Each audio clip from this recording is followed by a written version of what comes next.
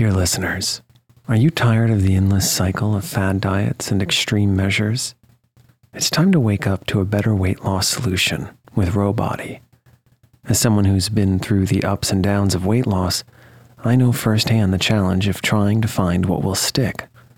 That's why if I qualified for Rowbody today, I'd jump at the chance for a scientifically backed program that supports long-term success.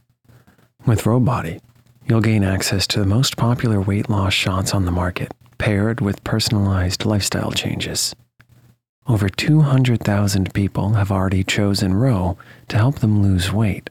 Say goodbye to the roller coaster of weight loss dreams and hello to sustainable, real results with Rowbody.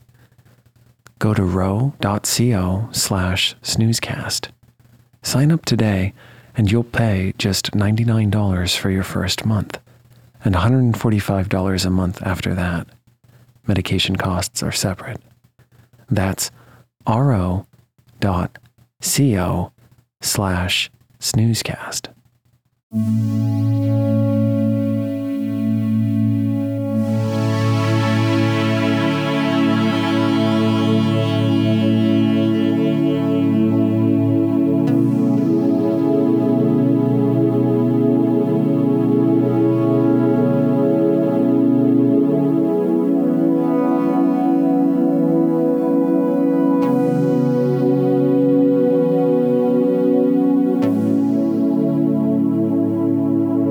Welcome to Snoozecast, the podcast designed to help you fall asleep.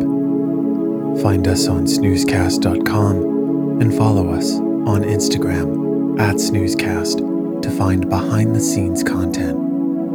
If you enjoy our show, please write a review on the Apple Podcasts app.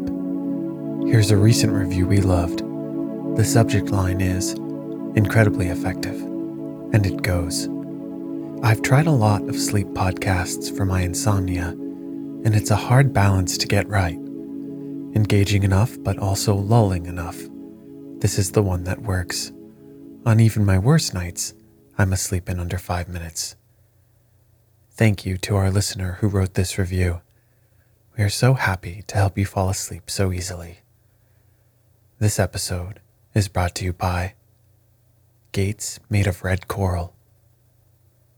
Tonight, we'll read a Japanese tale adapted by Snoozecast called The Precious Fishing Hook, or The Happy Hunter and the Skillful Fisher. It was originally found in Japanese fairy tales, compiled by Yae Theodora Ozaki. If you enjoy this sleep story, be sure to check out our other ones that come from the same book. The Bamboo Cutter and the Moonchild is a two-parter that first aired in April of 2019. Momotaro also aired in April 2019. And The Fisher Boy Urashima aired in May of 2020.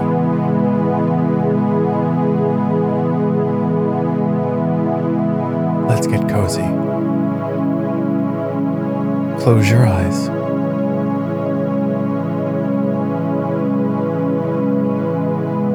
Relax your body into the softness of your bed.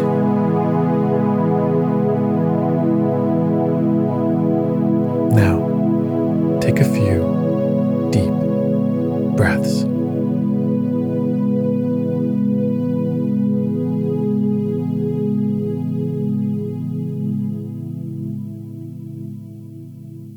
Long ago, Japan was governed by a man who was as handsome as the sun goddess he was descended from was beautiful.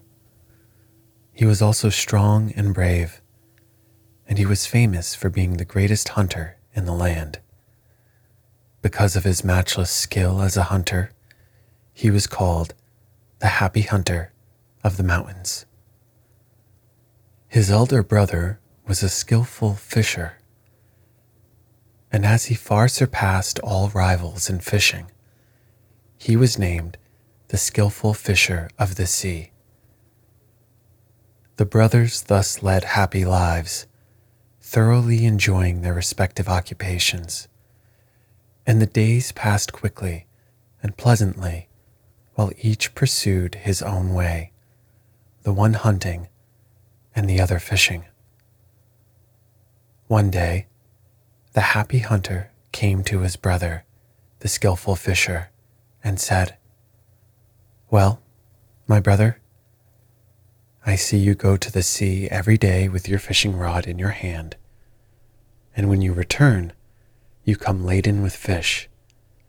And as for me, it is my pleasure to take my bow and arrow and to hunt the wild animals up the mountains and down in the valleys. For a long time we have each followed our favorite occupation, so that now we must both be tired, you of your fishing, and I of my hunting. Would it not be wise for us to make a change? Will you try hunting in the mountains, and I will go and fish in the sea?" The skillful fisher listened in silence to his brother, and for a moment was thoughtful. But at last he answered, "Oh yes, why not? Your idea is not a bad one at all. Give me your bow and arrow, and I will set out at once for the mountains and hunt for game." So the matter was settled by this talk, and the two brothers each started out to try the other's occupation, little dreaming of all that would happen. It was unwise of them, for the happy hunter knew nothing of fishing, and the skillful fisher, who was not so happy, but actually bad-tempered, knew as much about hunting. The happy hunter took his brother's much-prized fishing hook and went down to the seashore and sat down on the rocks. He baited his hook and then threw it into the sea clumsily.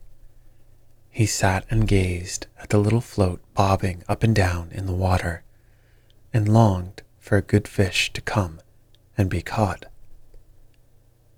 Every time the buoy moved a little, he pulled up his rod, but there was never a fish at the end of it, only the hook and the bait. If he had known how to fish properly, he would have been able to catch plenty of fish. But although he was the greatest hunter in the land, he could not help being the most bungling fisher.